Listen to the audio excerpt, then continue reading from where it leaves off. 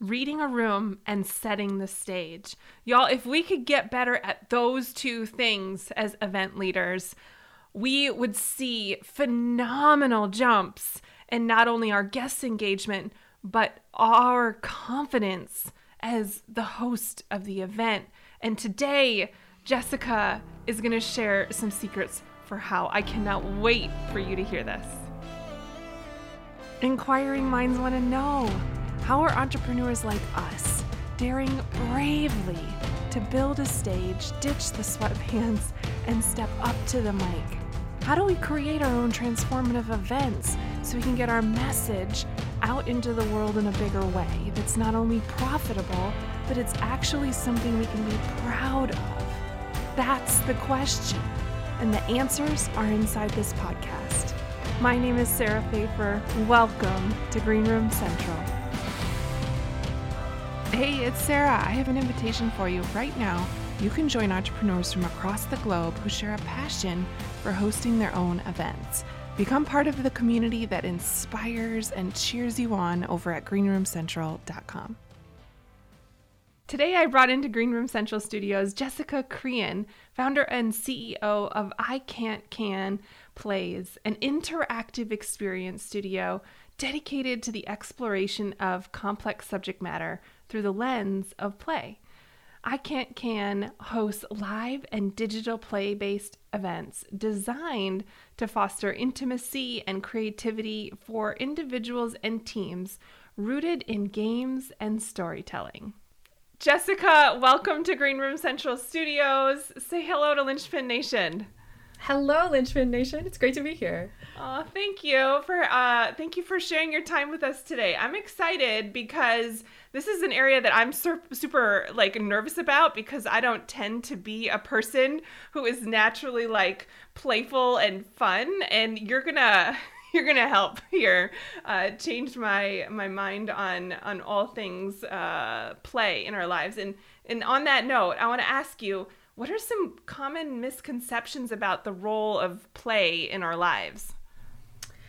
I think one of the big misconceptions is that play is not for adults. Play is for kids, and then we grow out of it, and we can't play anymore because then we would somehow be letting ourselves down, or it's such a vulnerable act that who can we be playful with? We have to really trust people these days, and we can't just kind of walk up to people like when we were kids and say, "Hi, I'm Jessica, want to play?"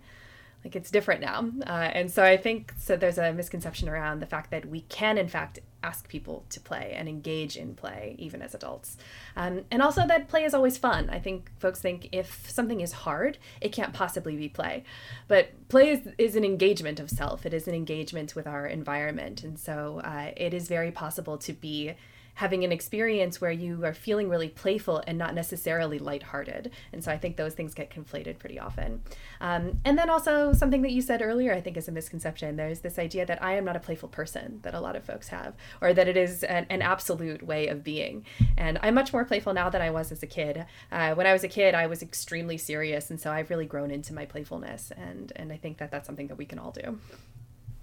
Okay, there's so many barriers you just broke down there that we could play as adults. We could invite someone to play. With my kiddo, I notice often just so simple, oh yeah, I'm just going to go up to so-and-so and ask them to play. And it's just very common and happens all the time. But that would not be something I would ever think to do. Miss Practical Sarah here. And then this other boundary of that I have a label on myself, that I'm not a playful person, or that I'm a fun hater. And that I need to remove those labels, because I'm living in a world of absolutes, and that's craziness.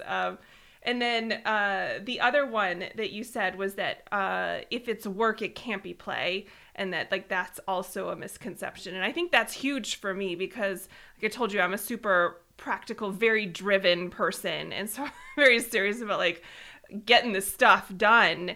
And so sometimes I feel like play kind of interrupts that line of thinking for me.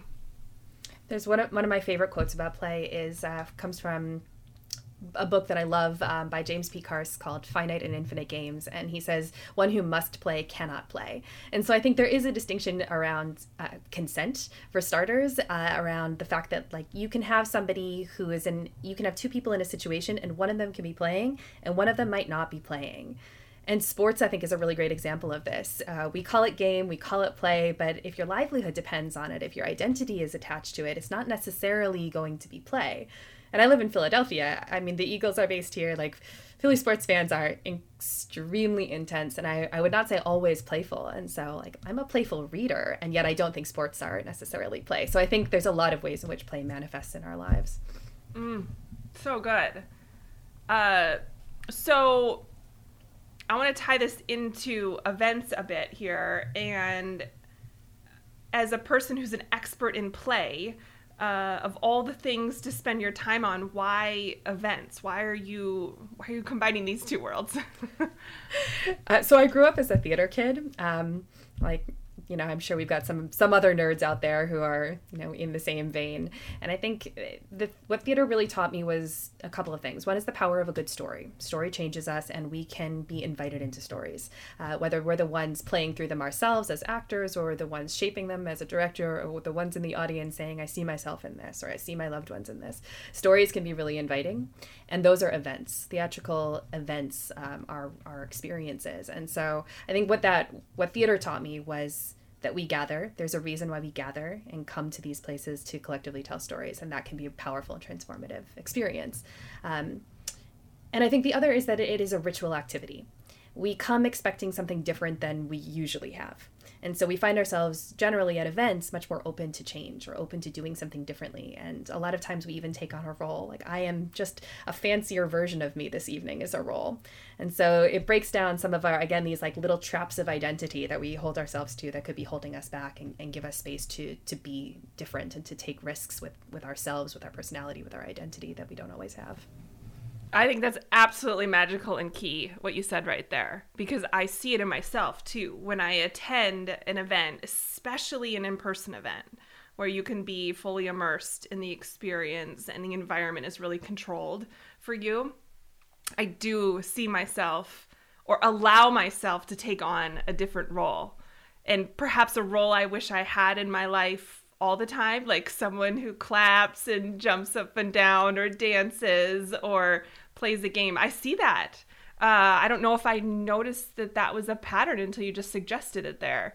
But absolutely, I do think events create this environment where we're willing to step outside of our box. And so you're saying, then why not games in that environment? Yeah, and the social rules are different. It's easier. I think often it's easier at an event to meet new people because everyone is there with the express purpose of we all share something in common. We have an interest in X, or we know this person who's the birthday, person, or whatever it is. There's some element of purpose that brought everybody together, and so it's easier to find something to meet each other on a level if we know that we have a commonality. Oh, so good. So you started by saying that you were a theater kid, and so I want to dive into that a little bit, and I want to kind of explore how you think your theater background helps you as an event host. Yeah, I think that it has probably above all instilled in me a malleability that I have found to be really essential in leading events, to be able to read the room, essentially, to say, okay, so we're not going to get anything done unless I can meet the group where they're at somehow. And so I think what theater really taught me, particularly improvised theater or immersive theater, which I still do quite a bit of, is every audience is different. Every group is different. And if I walk in thinking that last Saturday's energy is going to be this Saturday's energy, I'm in for a rude awakening. But if I can really be present with this group and take some time to breathe with them and get to know what the actual vibe of the space is, it means that we can grow from there. And it allows us to take, I think, a much bigger bounds in how we transform over the course of an event. And I think it taught me the value, I think, probably of like a tight feedback loop. That the audience is a part of the experience. It's not separate from it. I'm not here to serve them totally. They're not here to serve me. We are co-crafting an experience, and as a leader in that, people are going to probably look to me in some way, or whoever else is leading this event. And so whether I want it to be the case or not, there's a modeling that goes on there. And I think theater really taught me that as well. No matter what, people are going to be looking at you. They're going to be looking to you for something. And so be prepared for that. Oh, my goodness. So many amazing things you just said there. But I want to get something. I want to pull something specific out of you, because I bet a lot of Linchpin Nation right now is wondering, okay, so how do I read a room? Like, can you give us like a specific tactic that we could use that would help us? That is a great question, Sarah. I think the thing that comes to mind first is practice, which is a little bit vague and probably dissatisfying. So I'll try and go a little deeper than that. But I do think that it is a practice. You can't like read a room once and get good at it. Like, you will start to notice and pick up on a lot of nuances. So to really have a mastery, and I would not say that I have a mastery, like I am still practicing all the time, and sometimes I get it wrong. But the act of doing it repeatedly tells me like, oh, there's just a little bit of nuance in the vibe of this room, or, oh, there's one person who's angry and they're sitting right up front. And so they're like this. And so everybody around them is like this. And so one of the things that I've also learned from theater is people's heart rates sync up if you're at a live event. And if there's a critic in the room, it is like literally the temperature around that person is lower than it is at other places in the theater. People don't laugh as much because you can sort of sense that there is judgment happening. And so I think you start to pick up on like, what are the pockets of energy going on in the room right now? And one thing that I found really helpful just in terms of relaxing enough to even be able to start reading the room is to find somebody with bright eyes and a good smile and look at them for a minute. And if I need, I'll find anchor points in an audience at a lot of events, or someone who I know I can turn to who is going to either let me know that everything's okay and keep going, don't panic, so that I'm not infusing myself with the energy of the room. And that way I'm not sort of like blocking what is happening. I can stay open to the vibes of the room. It's not really a step-by-step, but I think those things are key.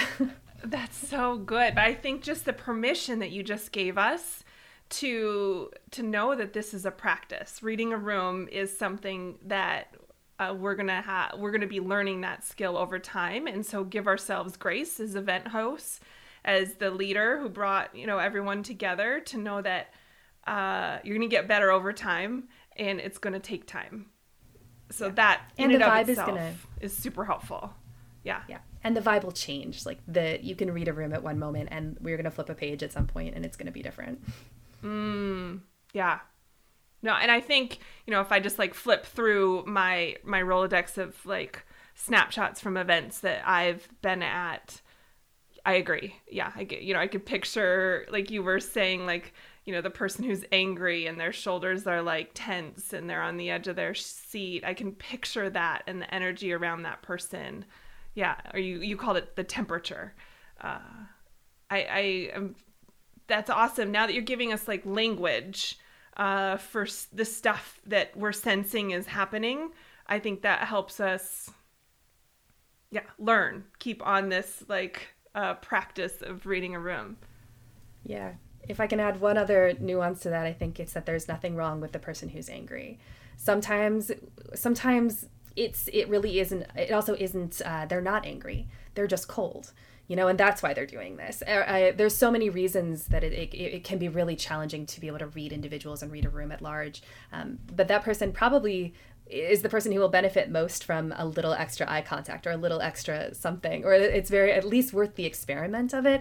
So I think the act of generosity in those moments of just assuming that people are okay, or that maybe they came in angry and they're really excited to not be angry, all of that is possible and important. Huge there, because I love to say, like, you have to see the humanity in everybody, and we have to go. If someone is kind of expressing themselves in that way, then we have to kind of take a step back and think about, well, what has to be going on internally in their life for them to be showing up in this way, and just kind of be honoring of that. And again, like, see the humanity. Like, we have to, as event leaders, respect the fact that while our event is happening, live right now, And this is the most important thing in our lives as the event host. We have to honor and respect the fact that there's like so many other facets to this human and their life that could be going on right now, that like pressures, that internal pressures and external pressures that they're experiencing, and that all of that is coming into the room with them. And not to say that in a way that makes it feel like, oh gosh, it's like, that seems so heavy, but more just like awareness, right? And I love that you're calling it temperature instead of like kind of naming emotions, because temperature almost gives us this hope, which as it should, that we have control over like where it goes. Yeah. I had an audience member recently for an event that I ran. She was on her way out after the experience, and I had been clocking her over the course of the event. And I was like, I think, yep, everyone looks engaged. Okay, I think we're good. And then as she was leaving, she said goodbye, and then she stopped in the doorway and she turned around and she said, "How do you sleep at night?" Yeah, that was my reaction. Oh, I was my. like, oh, dear Lord. Oh my God, what did I do wrong? Was my first thought. Like, how dare I charge money for this? Like, what does that mean? And so I half joked it off and was like, well, not very well, actually. Why do you ask? And she ended up writing me. She gave me a quick explanation in the moment and ended up writing me the next day. And turns out it wasn't a critique at all. It was just like, wow, this event hits on heavy stuff.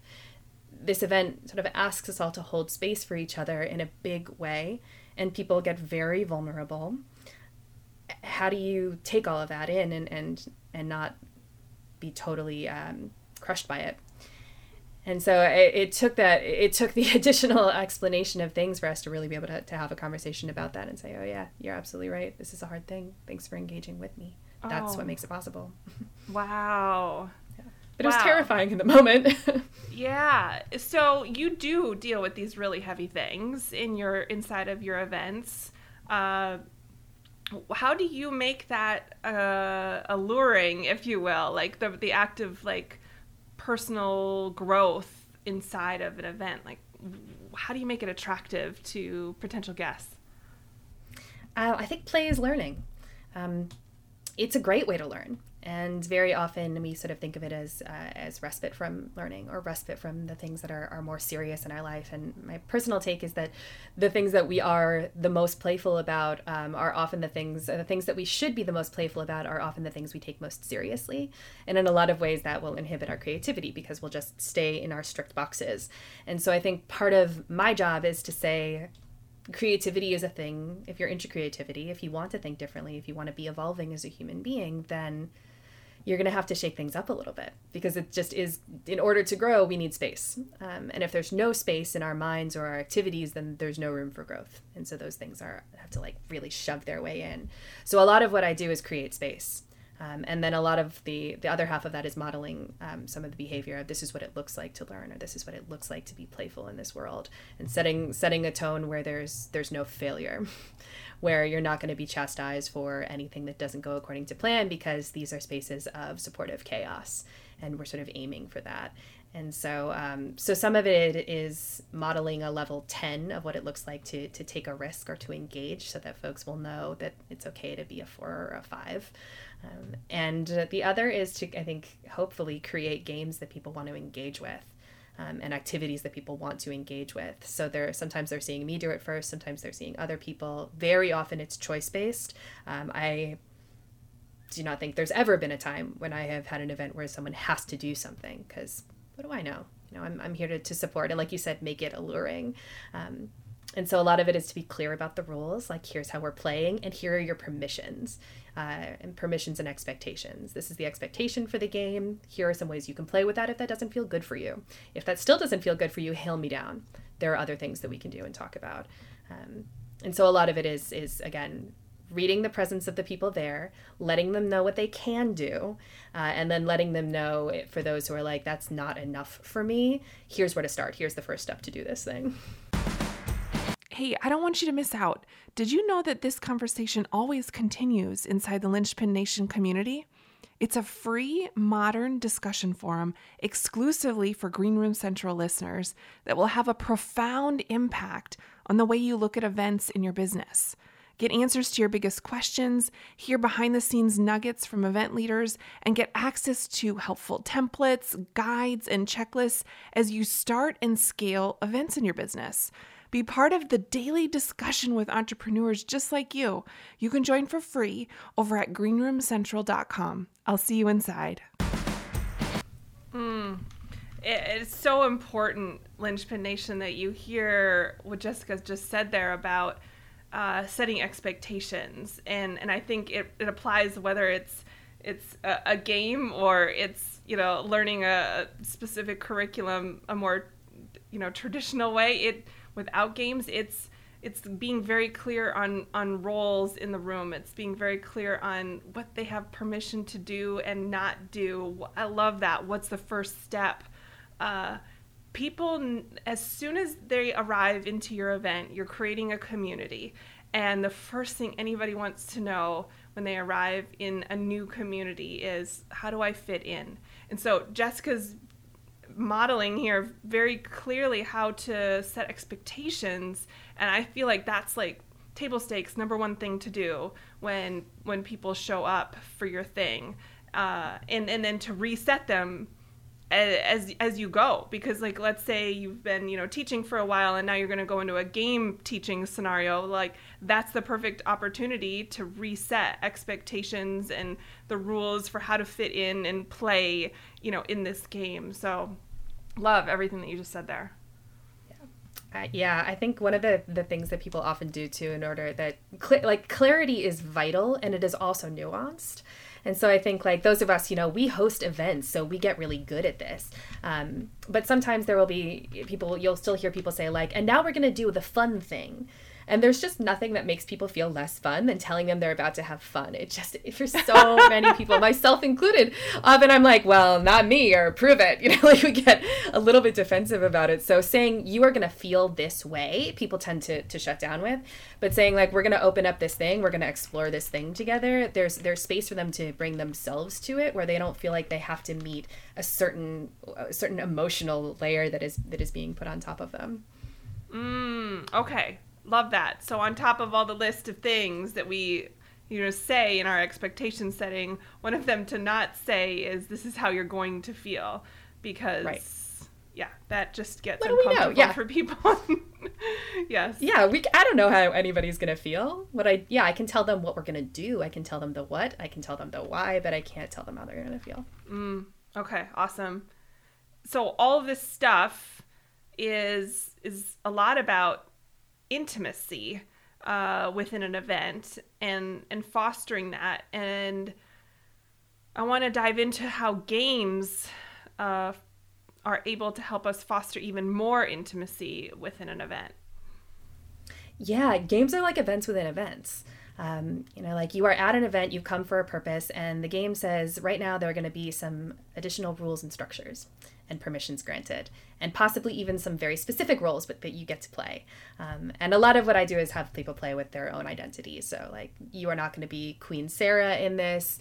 You're going to be, a version of Sarah that is often confused by how to keep plants alive. And so like, that's going to be a core part of your identity in this. And we're going to explore that together, or whatever it is.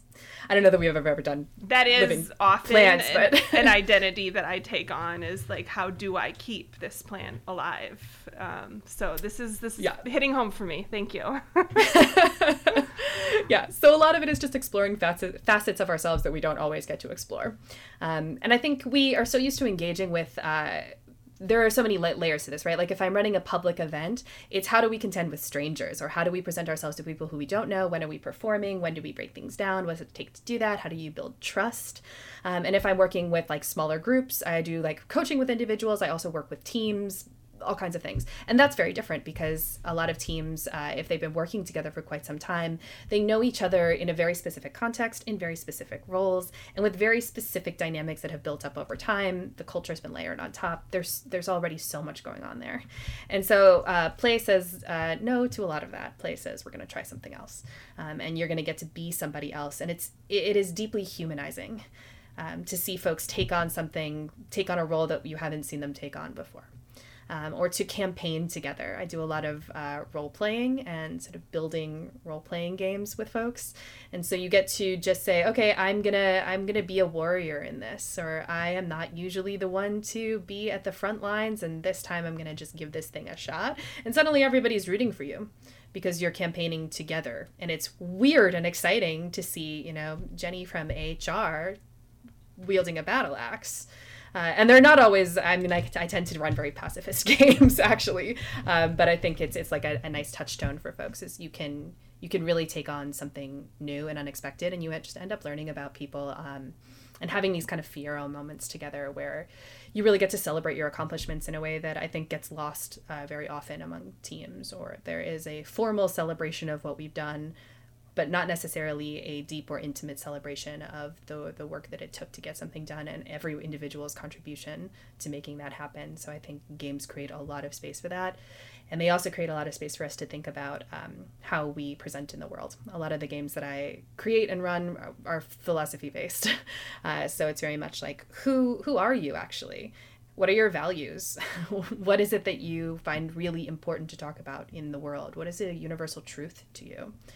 And so it opens up a dialogue for these deep questions that we can often feel as teams or as an event, as a group, but we don't have the language for, or we haven't had a chance to really go deep, because why would a team spend their time talking about universal truth if they don't have to? In what world is that relevant? And it ends up being relevant, and we end up surprising ourselves, and that level of surprise is profoundly bonding.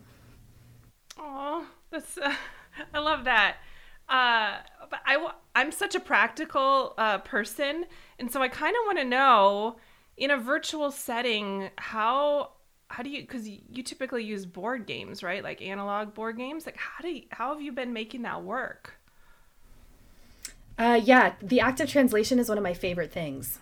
So I geek out on it, I think, is the short answer. The question of like, can this thing be done, is exciting to me. The first game I ever made came from the question, can I make an infinite tabletop game? Can I make a game that never ends? And so I've definitely been like leaning into the nerdery on that one. I think Zoom has a lot of affordances. One of them is there are some things you just can't do in person, like send a DM and have nobody know that it has happened. If you're passing notes during a board game, everyone's going to know who you're conspiring with. If you're doing this on Zoom, no one's going to know. Or you can send messages to me personally to say like, okay, I want to try this thing, or like, how does this sound? You can check in. You can actually build safety in a lot of ways that you wouldn't be able to in a more public setting. So there are definitely ways to sort of say, okay, what can this thing do that the real world can't do? And how can we use that as a tool, or what we call game mechanics, the actions that players take. Oh, cool. Instead of what are all the ways this is not going to work?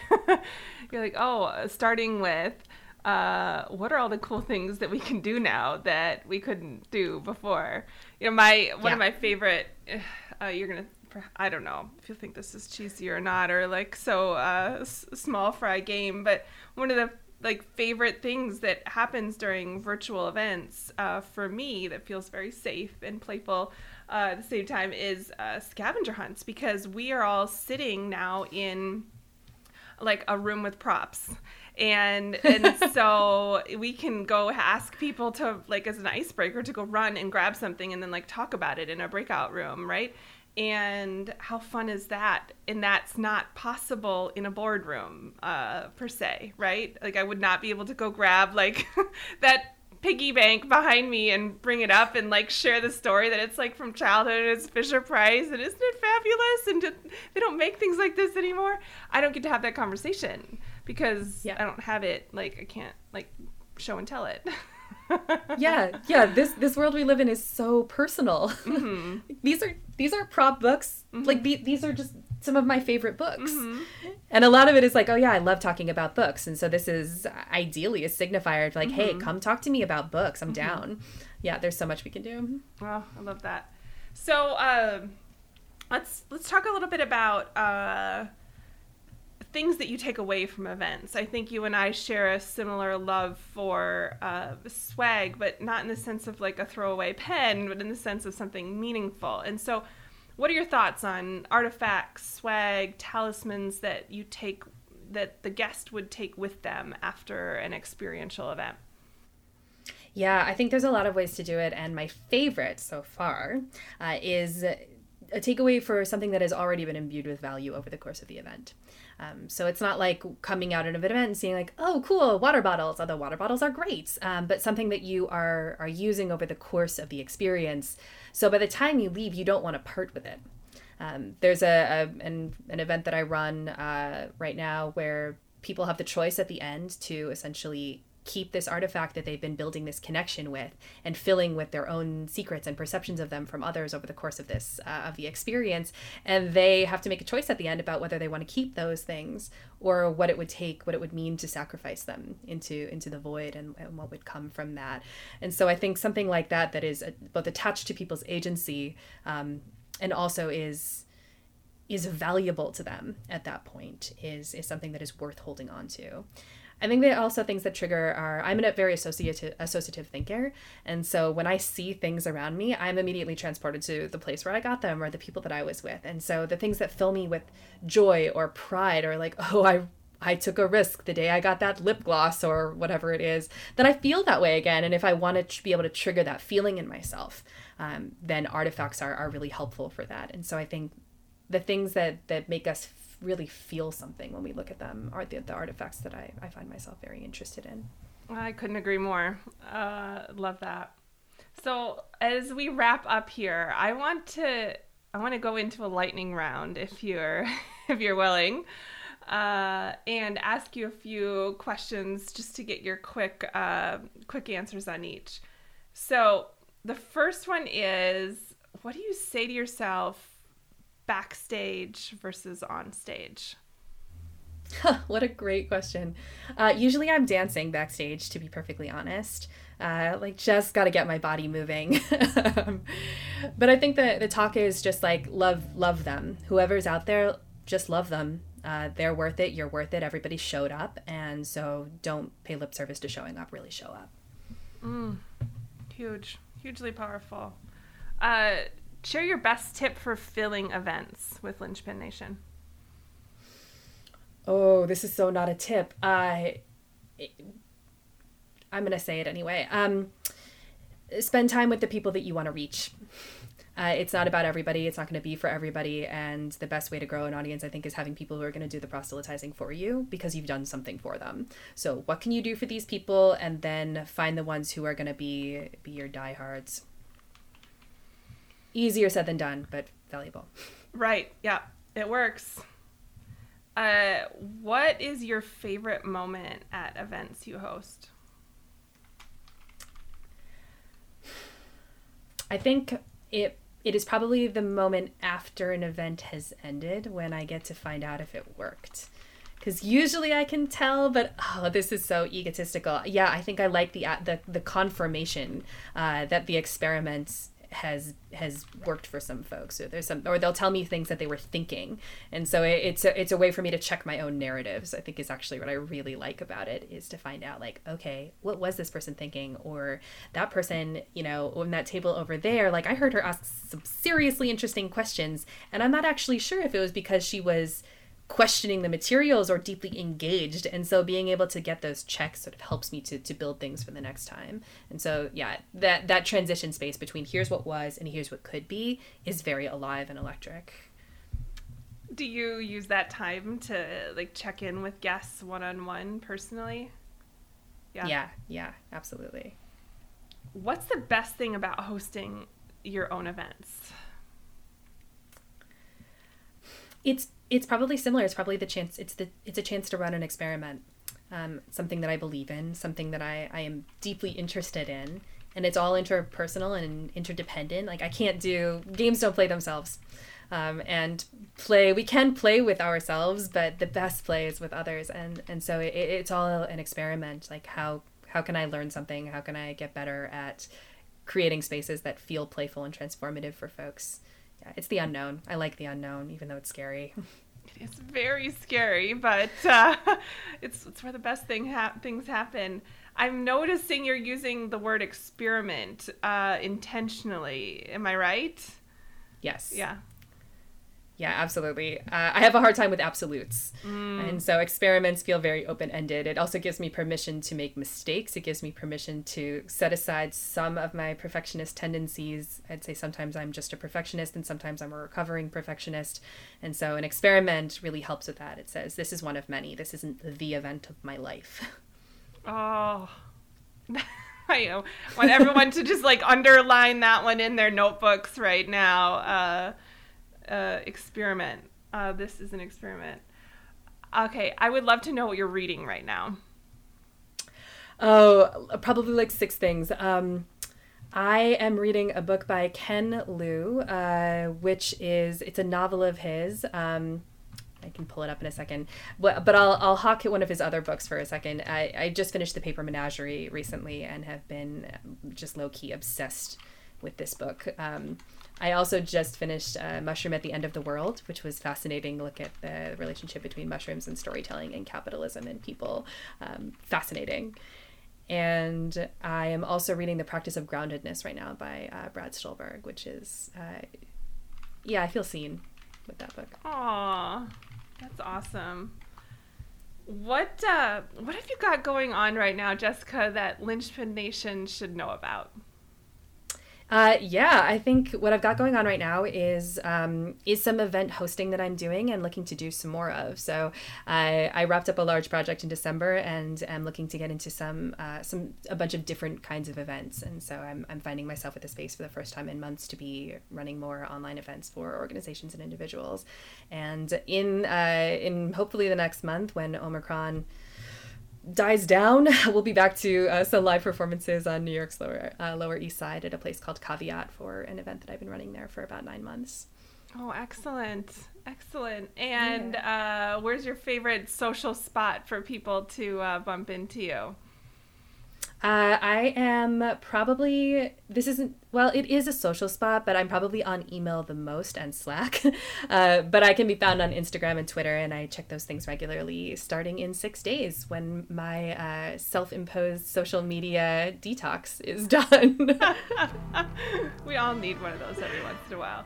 I will link all those up in the show notes so folks can find you. Jessica, this has been an absolute treat, and I'm so thankful you joined us here today. Thank you very much. Thank you, Sarah. It's been a pleasure, and thank you, Lynchpin Nation. It's been awesome, and I hope to be able to engage and connect further. Thank you for listening to the Green Room Central podcast. If you love this episode, then please take a screenshot on your phone and post it to Instagram, and be sure to tag @Sarah Pfeiffer and let me know why you liked it and what you'd like to hear and who you'd like to hear from in the future. That'll help me know what to create for you. And also, if scaling events in your business sounds like something you want to tackle in 2022 and you need a coach, let's connect to see if one-on-one coaching is for you.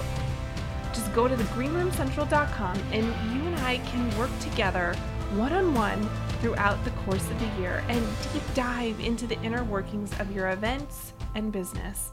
You'll receive mentorship, personalized feedback, and customized guidance to define your goals and achieve your next level of success. Go to greenroomcentral.com right now to apply. Now, in case you're curious, this podcast is built on Kajabi.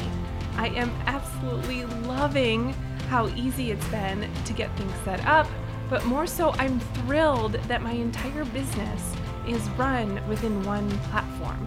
From my emails, to my pages, to my courses, and now to my podcast. It's all under one roof. If you love simplicity and scalability as much as I do, then I want you to go to greenroomcentral.com right now to get a free 14-day trial from Kajabi, who I am thrilled to say is a sponsor of this podcast. I appreciate your commitment to leveling up and learning the mindset and strategies of live events. I want you to keep going, keep learning. And if you want more, head over to greenroomcentral.com for show notes and all the links from today's episode.